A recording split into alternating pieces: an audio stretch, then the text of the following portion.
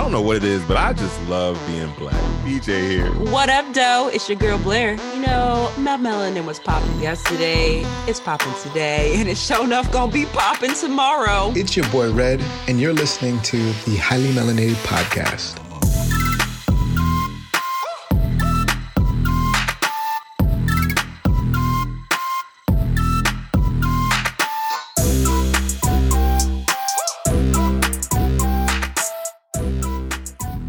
All right, y'all. It is that time again. Time for the next installment of Highly Melanated Voices. And of course, that is exactly what it is. It's your highly melanated voice.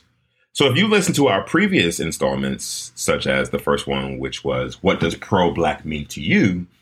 And the next one was Melanated Gems. What lessons have you learned from your elders? And then what lessons would you pass on to the next generation? Those have been great episodes. Thank you so much for all of you guys who have participated. And as the year comes to a close, we always find ourselves asking a few questions. So these are the questions for our highly melanated voices. We'd love to hear from you guys. First of all, what have you learned about yourself in the year of 2021? I know you did some growing this year. Tell us all about it.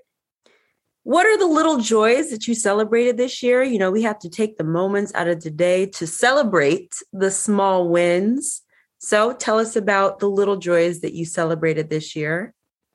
And finally, what are you looking forward to in 2022? It's going to be a brand new year, brand new opportunities. What is the thing that you are looking forward to the most in this new year? With that being said, you heard the questions. Now we want the answers.